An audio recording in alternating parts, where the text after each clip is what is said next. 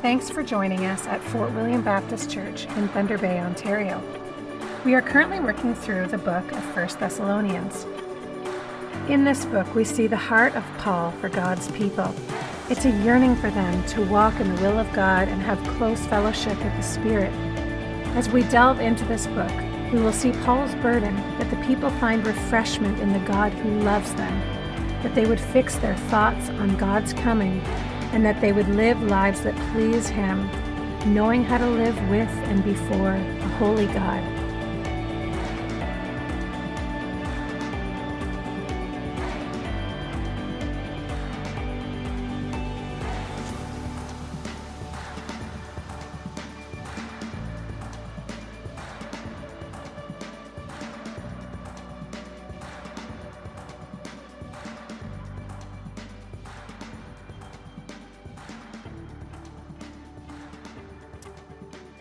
Brothers and sisters, would you grab your Bibles and would you turn to the book of 1 Thessalonians?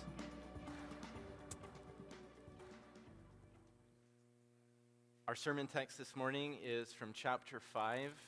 We're looking at verse 13, the very end of it.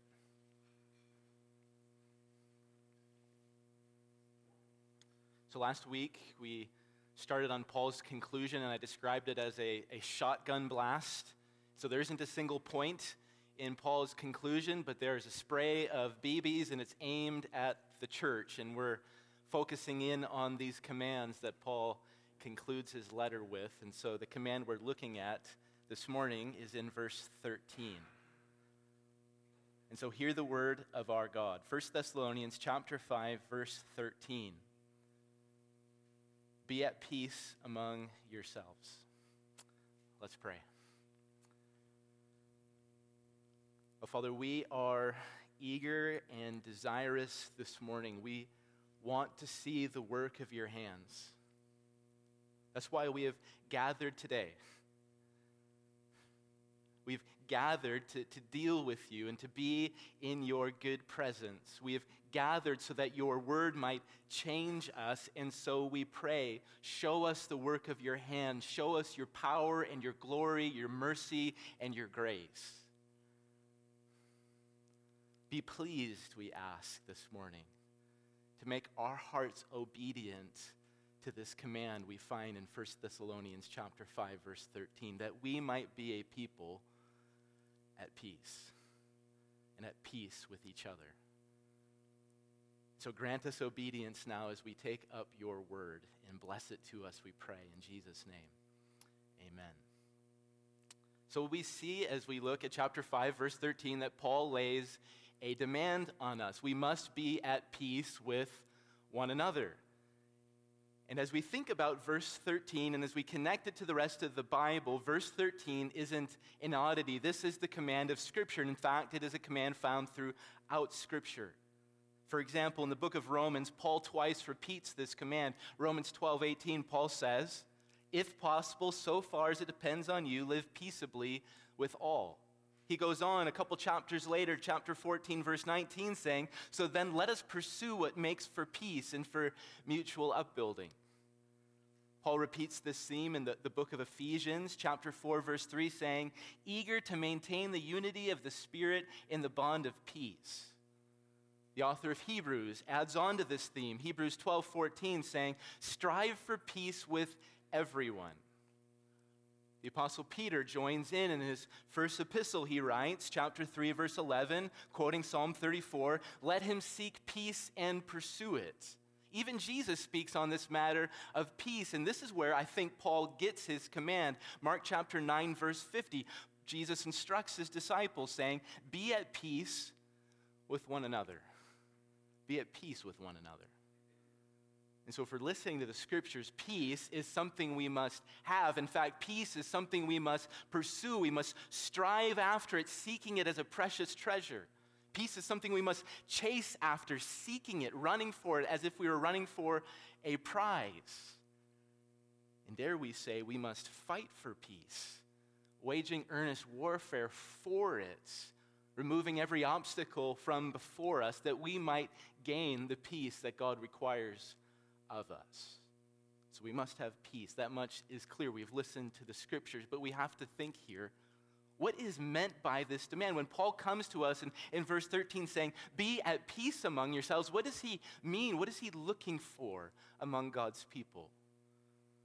Well, we can say in the first place that peace involves a cessation of certain activities and attitudes. So think about if two nations are at war and you have the job of bringing peace to them, what would you do? Where would you start? Well, you would start with this. Stop shooting at each other. Lay down your weapons of warfare. Stop the hostility. And so if we are to pursue peace, we must stop all behavior that wrongs or harms our neighbor, those around us. Very practically, we stop lobbing verbal grenades. Very practically, we stop speaking lies. We relax our fists and we put down our weapons. And we do this because God has worked a change in us if we are actually seeking peace. What are hostilities bred by? Well, they're bred by anger and bitterness and envy and animosity. All of these things fuel hostilities. And we learn in the scriptures that we cannot have peace and have anger and bitterness and envy and animosity. And so if there is peace, we're laying down our weapons because our hearts are being changed. We're putting away anger from within us. But as we think about it, that is just the first order of peace. Peace doesn't stop with a mere cessation of activities and attitudes. Peace goes further. It reaches higher.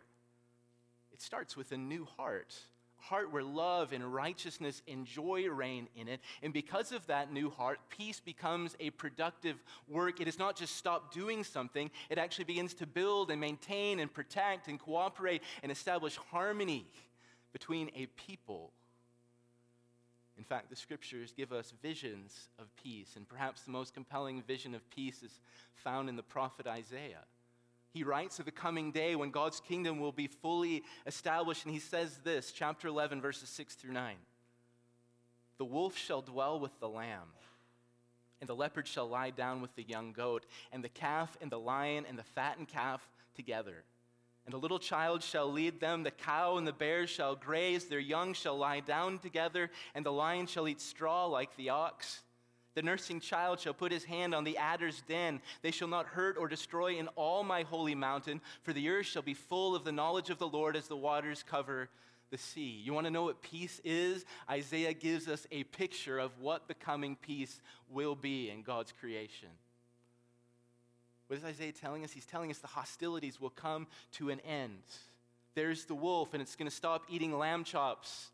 There's the lion, and he's going to stop eating steak. And these great predators put a stop to all of this because they've undergone a change. They now eat straw and graze as cows in the pasture.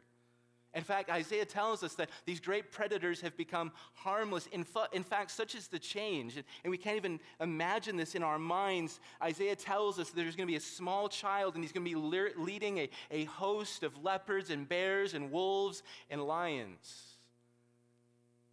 And the small child will give his instructions, and these great predators will obey him. I can't even imagine that, but that's the vision of peace that God holds out to us. And Paul is feeding off of that, and he comes to us and he makes his demand of God's people: be at peace among yourselves. So it's here, after giving you this description of peace, I want to just stop, and I want to give you a spiritual checkup of sorts. I want to ask, how are you doing with Paul's commands? Are you living at peace? As we can start with husbands and wives. What is your marriage like?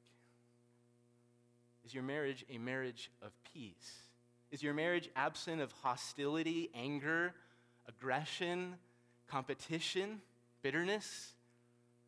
Are there sins unforgiven in your marriage, and they're festering away, and they're robbing and stealing the strength of your marriage bond? Is your marriage a marriage of harmony and joy? Are you at ease? Are you at rest with your spouse, the spouse that God has given you? How are you doing with peace in your marriage? We can stay with the family, and so dads, moms, kids, I ask you, what is life like at home, in your home? What is it really like? Is there peace there? Are there disputes and rivalries in your home? Is there distance? Is there silence? Is there disaffection in your home? Kids, is there a spirit of grumbling in your heart? Do the commands of your parents and all of the different chores and responsibilities give you, do they irritate you? When your parent comes to you and is giving you instructions, does that voice irritate you deep down in your soul? Do you roll your eyes? Do you dismiss the counsel of your parents? Or is your home life marked out with a bond of peace? Is there mutual affection in your home? Is there growing happiness? Is there growing contentedness in your family life? How are you doing with this demand of peace that Paul has given you? We can broaden out. We can think about life in the church. So, Christian, I ask you, what is life like for you in the church? Is there peace for you? What is it like for you to come to church this morning, to gather with your brothers and sisters in Jesus? Do you want to stay away from them? Do you want to remain distant from them? Are you hoping this morning that you will go unnoticed and that you can come in and leave? Do you carry a bitter grudge this morning in your chest and it's even there right now? Or are you apathetic about everyone who is around you? Or by God's grace, are you filled with concern for your brothers and sisters? You were ready, you were eager, you're ready to meet God's people and greet them and be with them and partner with them for the sake of Jesus and his kingdom. How are you doing with this demand of peace? And to go to the heart of the matter, the most important matter, I ask you this morning, do you have peace with God himself? Do you have peace with God? Are God's commands your delight? Is his gospel your hope? Are you at rest with God, not striving against him or turning away from him? Are there matters in your soul, as you think about it this morning, that strike your conscience and separate you from the Lord your God? Do you have close fellowship with your God? Or is he some distant deity to you? We can just let those sink in. That's a lot of questions to think through. We're thinking about marriage and family. We're thinking about life in the church. We're ultimately thinking about our relationship with the Lord our God. And as we think about all of these questions and they begin to register in your hearts and in your minds, I wouldn't be surprised this morning that there is a few of those questions, maybe more, that strike a chord with you. Maybe it's something to do with your marriage or your family or something going on at church. Or maybe something going on with you and the Lord. There is some sort of distance. There isn't this sweet fellowship. But what those questions did is they struck a chord, and because they struck a chord, there is some sort of fresh pain or grief in you because of them. Now, we shouldn't be surprised that these questions should strike a chord because we know who we are. When we are left on our own, we cannot have peace. When we're left on our own, bound to our own resources, guided by our own ideas, we can never attain that vision of peace that Isaiah gives to us in Isaiah chapter 11. In our lives, we create alliances, and we create alliances that work for some time. We create alliances with our spouses and our families, sometimes in the church, but these alliances we connect and bring together can never register the harmony or the wholeness of peace found in the kingdom of God. It's like the builders of Babel. Here we are. We're just this community come together, and we have this alliance, but it's ultimately not going to last.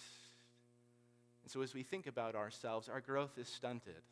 You can picture that small child who goes into the pantry and wants to reach that upper shelf, but despite how hard that little child reaches or stretches, cannot reach that upper shelf. That's who we are. We can't reach the heights of peace. We can't reach Isaiah chapter 11. But to make matters worse, it's just not that our growth is stunted, but we are sinners. In fact, we are trained experts in turning the relationships given to us, whether at home or in church or in the world, into painful and ugly messes. The Apostle Paul writes this in Titus chapter 3, verse 3. He's giving us a description of our lives in sin, saying this: "For we ourselves were once foolish, disobedient, led astray, slaves to various passions and pleasures, passing our days in malice and envy, hated by others and hating one another." Those are Paul's words. That's who you are in sin. And though we might not like the sound of Paul's words, they're jarring to us. They're true, and we have to deal with them. And so we ask Paul, well, how, Paul, did I spend my days in my sin? Well, Paul tells us you didn't pass them in peace, watching baseball and just snoozing in the backyard, taking a nap. Paul tells us, no, in sin, your favorite pastime is this: malice and envy. That's your mode of operation in sin. And we ask Paul, well, what then is my identity in sin? Who am I in sin? Well, sometimes we like to think that we're virtuous crusaders fighting for what is true and good and noble. But Paul's words come to us and they strike a blow at our sinful natures. He says this: hated by others and hating one another. Who are you in sin? Well, you're someone who is hated, beaten, and bruised by the malice and envy of others. We can borrow the language of our day. In sin, you are a victim. You have been victimized again and again and again. But Paul goes on, you have not just been hated by others, but you have hated one another. Paul wraps up in one package victimhood and oppressor. You are both one and the same person. Paul points the finger at us and saying, you're an oppressor, your envy, your malice, you have hated others. And so Paul is giving us this picture in Titus chapter 3, verse 3. That's the life of sin. That's who we are. We're demolishing peace wherever we go. And as we think about it, the life of sin produces a terrible quality of life. Who wants to live in Titus chapter 3, verse 3? Passing our days in malice and envy, hated by others and hating one another. But Paul's words are accurate and true because in sin, that's who we are and that's what we do. But here I want to circle back to 1 Thessalonians chapter 5, verse 13. Paul's command comes to us. He says, be at peace among yourselves. Peacemakers, peace builders, at peace, at rest with those around us. And we ask as God's people, well, how are we to obey this command? And as we have reflected on what Paul has said in Titus chapter 3, verse 3, the answer isn't us. We can't reach the peace that is demanded of us. We can't get to Isaiah chapter 11 in our own strength, our own power. In fact, we are often working against it in our own sin. Well, how do we get there? Well, if it's not us, we must give a gospel answer. The answer is God, God himself. Look at your Bibles, 1 Thessalonians chapter 5, verse 23. Paul begins to speak about God, and this is the title he gives our God: the God of peace. The God of peace. And these four words in chapter 5, verse 23 give us all the clarity we need. Hear this and believe this, Christian. You cannot manufacture peace for yourself. No vacation. It doesn't matter how exotic, no matter how much time you get alone, no matter how many drinks you have, will give you peace. No self-help book, no counseling regime, none of it. Doesn't matter how disciplined you are, will give you peace. Or to think about the great God of our age, the God of money. No amount of it that you get or acquire for yourself, even if you don't have to worry about working the rest of your life, will give you peace. That's not how it works. If you're going to have peace, peace at home, peace in your marriage, peace with your children, peace at work, peace in the church, the God of peace has to give you peace and bring his peace to bear upon your heart. That's the only way to get it, is to receive it. And we learn about this in the gospel of peace. And I want to sit here for a bit and explain to you the gospel of peace. God gives peace, and we have to ask, well, how does God give us peace? How does he do it? Well, the story starts here. It starts with Adam and Adam's sin. When Adam sinned, it wasn't a tragic oops. It was an act of war. In that deed, when Adam sinned against God, he drafted articles of war that we all have participated in against the one and true God. And ever since that day when Adam sinned, all of humanity has been warring and raging against the Lord. But this is where we meet the God of peace. He steps into the story. And as he steps into the story, we have to reckon this. The God of peace could have consigned all of humanity, Adam and his children, you and me, to his wrath, because that's what we deserve. We deserve to be destroyed for our sin. But God didn't do this. 1 Thessalonians chapter 5, verse 9. God determined to take a people for himself. Paul writes, God has not destined us for wrath, but to obtain salvation through our Lord Jesus Christ. That's what God did. He didn't consign all of humanity to wrath. He took a people and he determined them for himself, saying, you will not suffer wrath. And certainly as we think about it, God could have shut us out of his glorious reign of righteousness and peace and joy. He could have left us lost and in the dark, but again, God didn't do this. Instead, he took a people and he transferred us from the kingdom of darkness and he brought us into the kingdom of his beloved Son, where righteousness, joy, and peace reign. And as we hear all of this good news, we have to ask, well, how did God do this? Well, God did this through the person and work of his Son. Paul tells us this, Ephesians chapter 2, verse 14. For he, Jesus himself, is our peace. And this peace was costly. The scriptures point us to the cost again and again and again. Jesus is our peace because he shed his blood for peace. Colossians 1, 19 and 20, Paul says, for in Jesus all the fullness of God was pleased to dwell, and through him to reconcile to himself all things, whether on earth or in heaven, making peace by the blood of the cross. In this way, this bloody cross is the only path to peace. In this act, Jesus was substituted for the guilty sinner. Jesus' life for the sinner's life. Jesus' blood for the sinner's blood. The sinner's punishment placed on Jesus' shoulders. The sinner's sentence met out on Jesus' own heads. And all of this reaches a glorious conclusion, and Paul states it emphatically in Romans chapter 5, verse 1. He says, therefore, since we have been justified by faith, we have peace with God through our Lord Jesus Christ. And Paul is telling us, at the cross, God has terminated the war and created peace with the sinner. Paul is telling us that God's wrath was satisfied and his righteous anger was pacified, and our hostility and our animosity against God was finally reconciled. Paul's telling us the good news of the gospel. But that's not the end of the good news of the gospel. Through faith, we have peace with God. It is our state. It's who we are now. Peace with God. But God has a great bounty, and he does more than just create peace, a state of peace. Through the Spirit's reign, God brings this gift to bear, and he actually incarnates it in his people. Galatians chapter 5, verses 22 and 23. The Spirit is doing this now among his people, but the fruit of the Spirit is love, joy, peace, patience, kindness, goodness, faithfulness, and self-control. What is God doing? Well, through the reign of his Spirit, he is producing peace, peaceable people. And so generous is our God that when we are assaulted with anxiety and trouble, all we need to do is cast ourselves upon him and seek him and search for him, and God will bring peace to his children. Philippians 4, 6 and 7.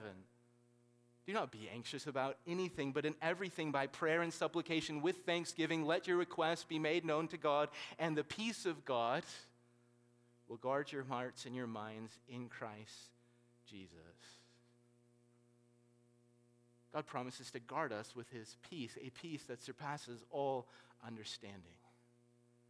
And what do we need to see from the gospel of peace? We need to see this. Peace only comes from God. You cannot manufacture it. You cannot get it for yourself. You can only receive it from God. God the Father, God the Son, God the Holy Spirit.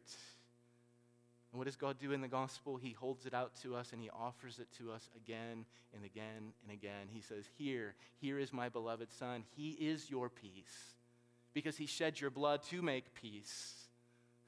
And he has acquired the Spirit so that the Spirit might bring about peace in you and that you might actually become a peaceable person. The gospel of peace.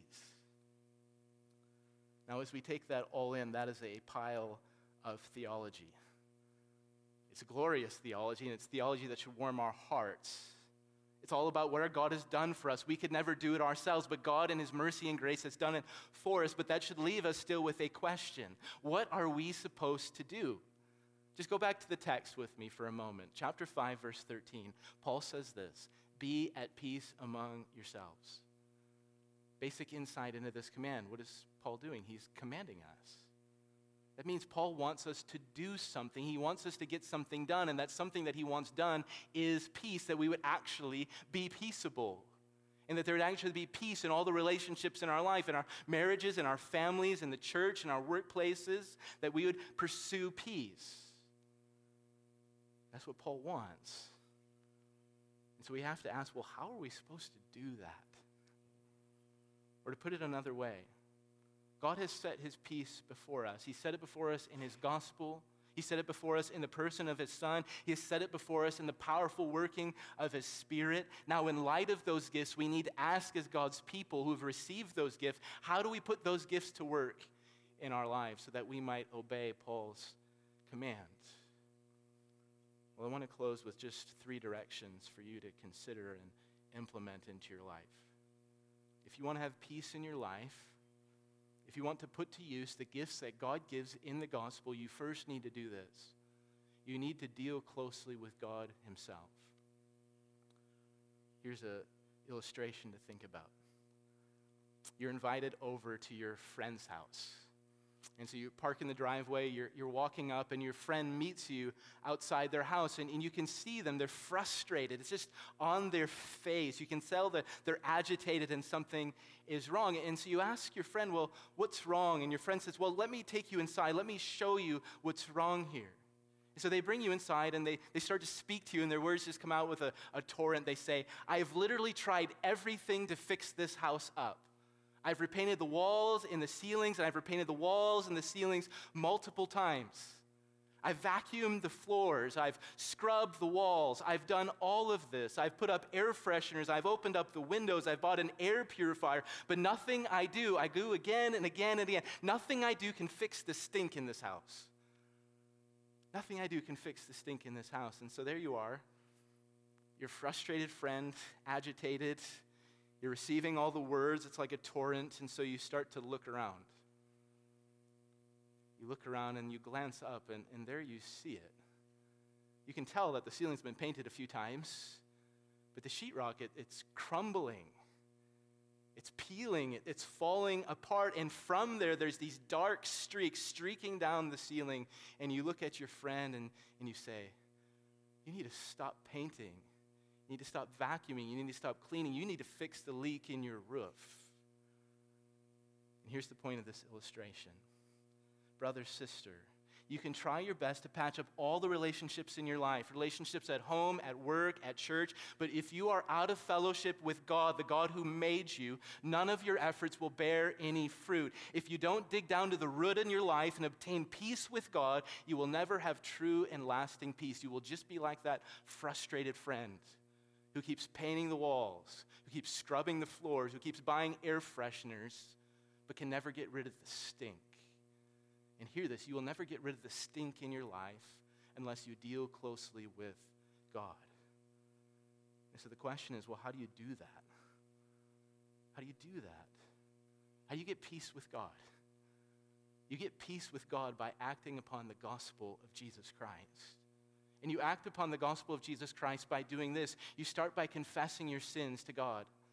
It means you come to God and you tell God exactly what you have done, how you have robbed his glory, how you have broken his laws, how you have not thought about him or cared about him, the specific things you have done.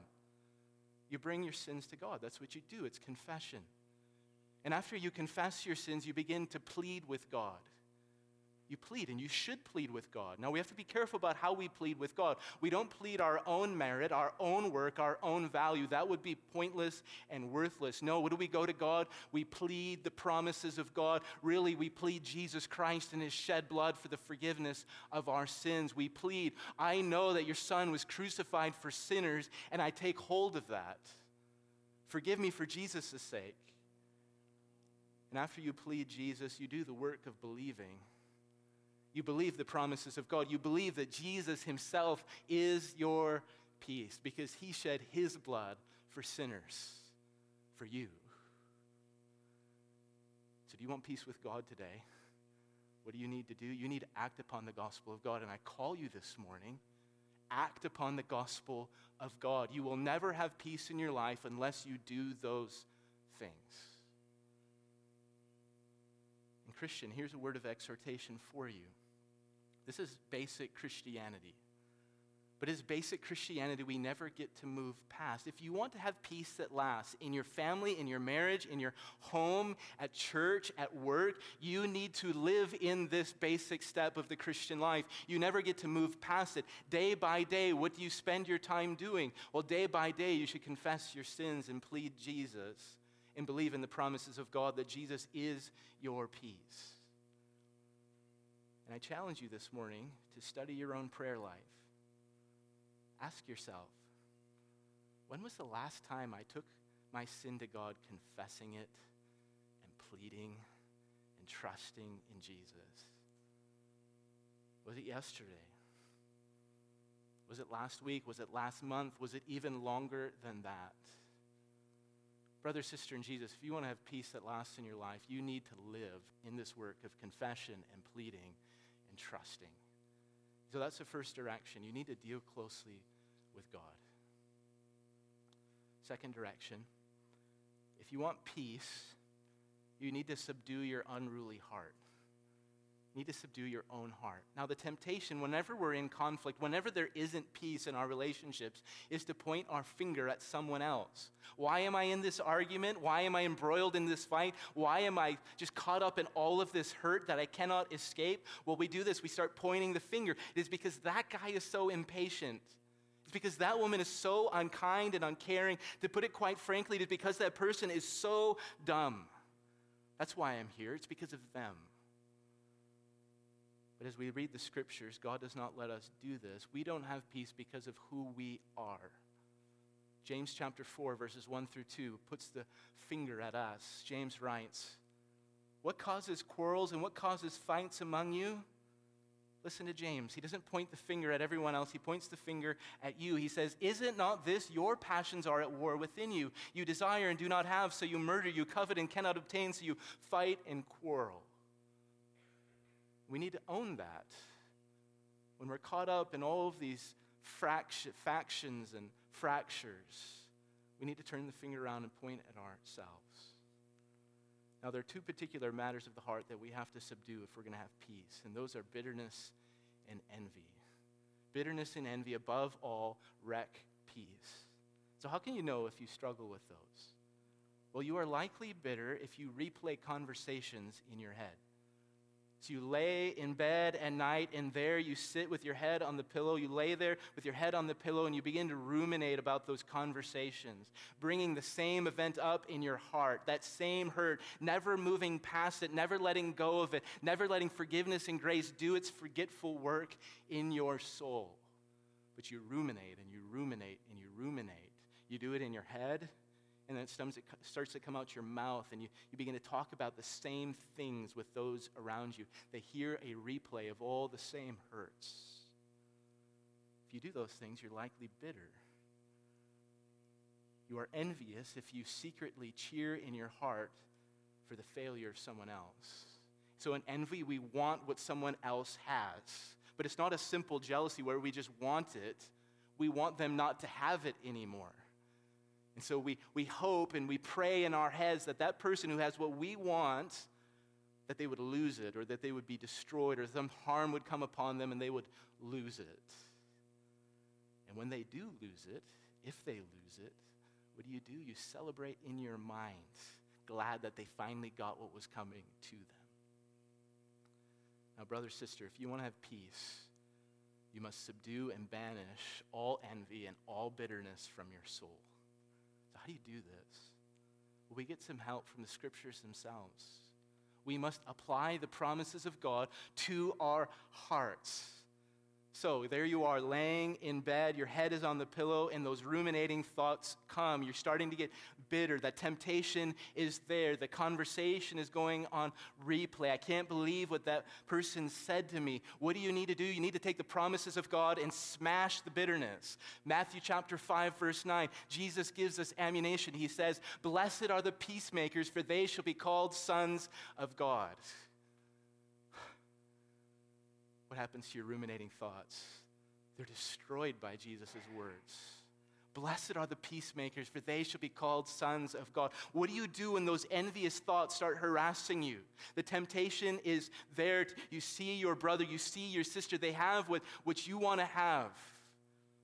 what do? You take the promises of God and you smash them. 2 Corinthians 13:11, Paul says this, aim for restoration, comfort one another, agree with another, live in peace. And hear this, this is a promise.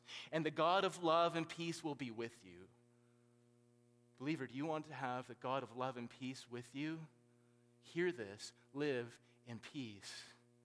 You want envy to leave you? Take that promise and smash envy with it, saying, I want the God of love and peace more than anything else. And Paul's words will help you. So do you want peace in your life? You need to begin by subduing the unruly heart you have, bitterness and envy. And I have one last step for you. Third direction. Take a step of obedience today. Take a step of obedience today. All of us are in different situations this morning. Some of us are in very complicated situations. It's like we're in a tangled ball of yarn. Every direction you go, there's a fractured relationship you have to deal with. Others of us are not in a situation like that. But wherever you are, this applies to you. Obedience to God's word starts with taking a single step. You can't resolve all of your broken relationships in one day, not even in a month, probably not even in a year, but you can, by God's grace, start somewhere, and you start by taking a single step. And that's what we must do. So that might mean taking some time today to go with your spouse, stealing a few moments with them, and dealing with that sin that has been festering and rotting your relationship, confessing it and finding forgiveness. That might mean dealing with your spouse today and talking about that distance that is between you and your marriage. That might mean by going to someone in your family today and you start talking about that long-standing frustration that there is, seeking some way to overcome it. It might mean simply today, after the service, you walk across the sanctuary, you see that brother or sister that you have been distant from, and you offer them a word of affirmation and grace. If you want peace, you need to start by taking a single step, and you need to do it today, because God's word is for you today in this moment. Paul commands you. He says, be at peace among yourselves. Be at peace among yourselves. And that's God's word for you today. And let's pray, asking God for help. Oh, Father, we need help. You've exposed our sin this morning. We were once a Titus 3:3 people, being hated and hating one another. That was our lives. But your grace came to us, and you rescued us from that. We praise you, for you have canceled our sin in Jesus, and we have peace with you in him. But Father, you still know our hearts, how they're bound up with envy and bitterness. You know all the relationships we're in and how there's distance in some of them, how there's open hostility in others. And we ask that your grain of grace and peace would draw near to us. Would you grant us obedience today? Obedience to take a single step. We pray this in Jesus' name, hoping in your help.